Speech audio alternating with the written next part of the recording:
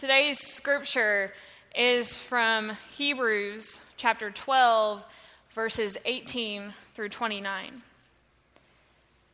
And it says, "You have not come to something that can be touched, a blazing fire and darkness and gloom and a tempest, and the sound of a trumpet and a voice whose words made the hearers beg that not another word be spoken to them. For they could not endure the order that was given. If even an animal touches the mountain, it shall be stoned to death. Indeed, so terrifying was the sight that Moses said, 'I tremble with fear.' But you have come to Mount Zion, and to the city of the living God, the heavenly Jerusalem, and to innumerable angels in festal gathering, and to the assembly of the firstborn who are enrolled in heaven, and to God the judge of all, and to the spirits of the righteous made perfect, and to Jesus the mediator of a new covenant, and to the sprinkled blood that speaks a better word than the blood of Abel. See that you do not refuse the one who is speaking. For if they did not escape when they refused the one who warned them on earth, how much less will we escape if we reject the one who warns from heaven? At that time, his voice shook the earth, but now he has promised, 'Yet once more I will shake not only the earth, but also the heaven.' This phrase, 'yet once more,' indicates the removal of what is shaken, that is, created things, so that what cannot be shaken may remain. Therefore, since we are receiving a kingdom that cannot be shaken, let us give thanks, by which we offer to God an acceptable worship with reverence and awe. For indeed our God is a consuming fire." This is the word of God for the people of God. Often when we talk about our Christian faith and fire, we think of hell. We think of phrases like turn or burn, or a phrase that one church decided to put on their church sign that says, "Stop, drop, roll, it won't work in hell." We don't like to, this one. We don't like to talk about fire in relation to our faith because it is something that we fear. It's something we think of as bad usually. But in today's text from Hebrews, God is referred to as a consuming fire. And the author is drawing on an image of God taken from the book of Exodus. And in both books, in two different languages, that phrase consuming fire means just that. An all-consuming and destroying fire. That's not an image of God that we like to think about, is it? We like to think about God as the doting father. We like to think about the God who offers us things like eternal life. We like to think about the fact that even when we knowingly do something wrong, we can just ask God for forgiveness later. We like to think about the ways that God offers us. How he is always willing to offer us great things. We don't like to think about God as fire, as something to fear. But near the beginning of today's text, the author reminds his audience of the people in the Exodus story and how they couldn't approach this mountain that was associated with where God lived. And the people, they didn't want to go near the mountain. They feared God. They had seen the power of God in very real ways. They had seen God send the plagues upon Egypt until Pharaoh allowed God's people to go free. They had seen God part the Red Sea and then use those same waters once they'd walked through to crush Pharaoh's army. They didn't want to see any more of God's power, especially a God of fire. They didn't know what he might do. But something changes between the Exodus story and where we find ourselves today in Hebrews. Something changes in the way that the people relate to and view God, as Jennifer reminded the children today and all of us. And that change was Jesus. God coming to us, God taking on flesh, God showing us just how much we mean to him. Jesus changed everything.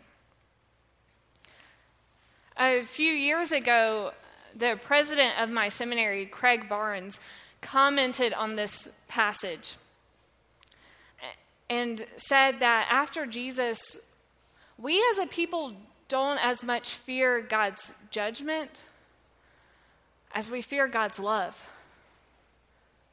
Because how do you control a God who will willingly die to love you and to know you? How do you control a God who will go to a cross for you? If we're honest with ourselves when we think about it, God's love is a little scary.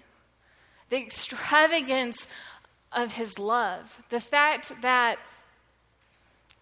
the creator of the universe, the only God who does not need us, a God whom we have turned our backs on time and time again in history, this God still chooses to want us and to love us. This God still chooses to offer us himself. It is a little scary to think about the extravagance of God's love. It is hard to fully and really understand why he thinks we're worthy of it. And it's scary to think about this love and also think about the fact that God isn't just a doting father. God is also a consuming fire. But it's a consuming fire that consumes and destroys what is unholy. It's a fire that doesn't destroy us. It's a fire that destroys the sin inside of us. That is, if we're willing to go through the fire, if we're willing to be refined, as the reading from Malachi that Alan read for us talked about. It's a refining fire meant to make us clean and pure and holy. But the easy thing and the comfortable thing for us to do, instead of going through the fire, because we don't know what the refining process is going to look like and we don't know who we're going to be on the other side, the easy thing for us to do is to throw our hands up and say, I'm human. I'm a sinner. And to just let that be our excuse.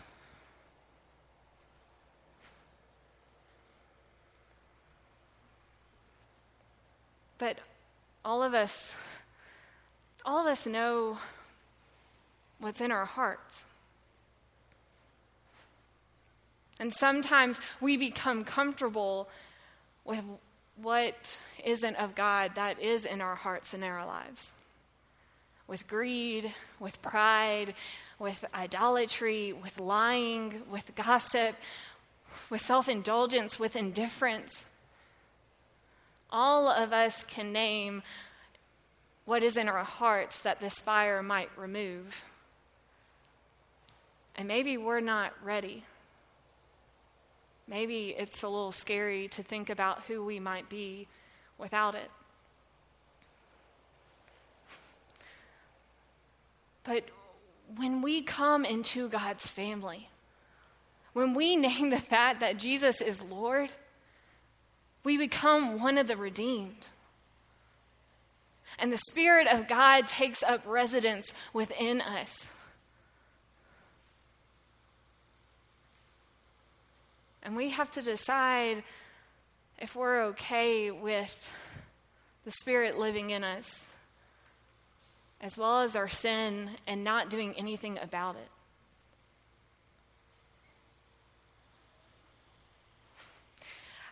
Yes, all that we have to do to be saved, to be redeemed, is to name the fact that Jesus is Lord. But if we really mean that, all of us know the truth that we have to go through the fire. We have to be willing to be refined. If we know the truth that Jesus is Lord, that he is Lord of our lives, then eventually we have to want to go through that fire because we know of his sacrifice. Last week when we were talking about these verses, Ants asked the question, so what does this look like? This, practically, God's power, the fire, the refining process. And the truth is, it's going to look differently for everyone, for everything that we work through. But I think one of the best examples of God's power at work of a refining process is found in Alcoholics Anonymous. It's a group that meets in our church upstairs every day. And these people come together because they know that they have an addiction. And they name that addiction. And every day they are challenged to take steps away from that addiction. And the interesting thing about Alcoholics Anonymous is even when they are 10 years sober, they'll still call themselves an addict. Because they know that every day is still the challenge to walk away and to not return to their old life. And twice a week in our church, Al-Anon, the loved ones of those in AA, gather in another room in our church, and they talk about ways that they can encourage their loved ones and ways that they can stop enabling them. If you know of anyone in AA, you know of the power of this process. You know that it can save lives. And many of the people I know who have gone through AA will tell about God's power throughout their journey and say how they couldn't have come this far without God. But the easy thing for us to do when it comes to that example is to say, well, that's an addiction, that's life-threatening. Of course, they have to go through that process. And we can also choose to point out other people who are sinning worse than we are. We can point out the fact that some sins are now socially acceptable. But we have to decide if we're going to decide what is a sin by what society says or what God says. We have to decide when we're going to stop making up excuses because we're scared of God's fire and we're scared of God's love. And maybe we're scared about once we come through the fire of messing up again, which can happen. Every day is a new challenge. Every day we have to remember that we are challenged to show the world that we are the redeemed and what it means to be the redeemed. Every day we have to remember to encourage one another to be a child of God and to remember that the Spirit of God lives in us. Every day we decide whether or not we're going to enable one another's sins or call it out. Fire and sin, it isn't something we like to talk about, but we have to talk about it. As some of the verses in Hebrews talked about, God is shaking the heaven and the earth. He's shaking out what is unholy so that he may offer us, in the end, an unshakable kingdom, a place of love and joy and hope and peace. But each of us has to decide if we are going to keep making excuses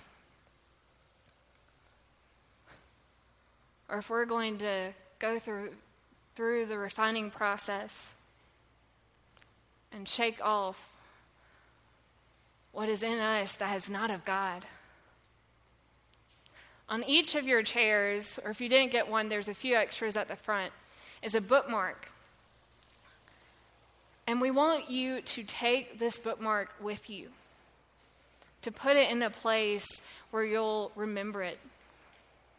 And on the bookmark is a poem by Marianne Williamson called Our Deepest Fear. And what the line I love in this poem is, it is our light, not our darkness, that most frightens us. We're scared of who God can make us into. We're scared of the fire. We're scared of his love, thinking we are unworthy. But the poem reminds us that we have to stop cutting ourselves short. We have to stop making excuses because we were created to reveal God's glory. So the question for each of us today is, what is it that each of us needs to work on, to walk away from, to shake off and go through the fire?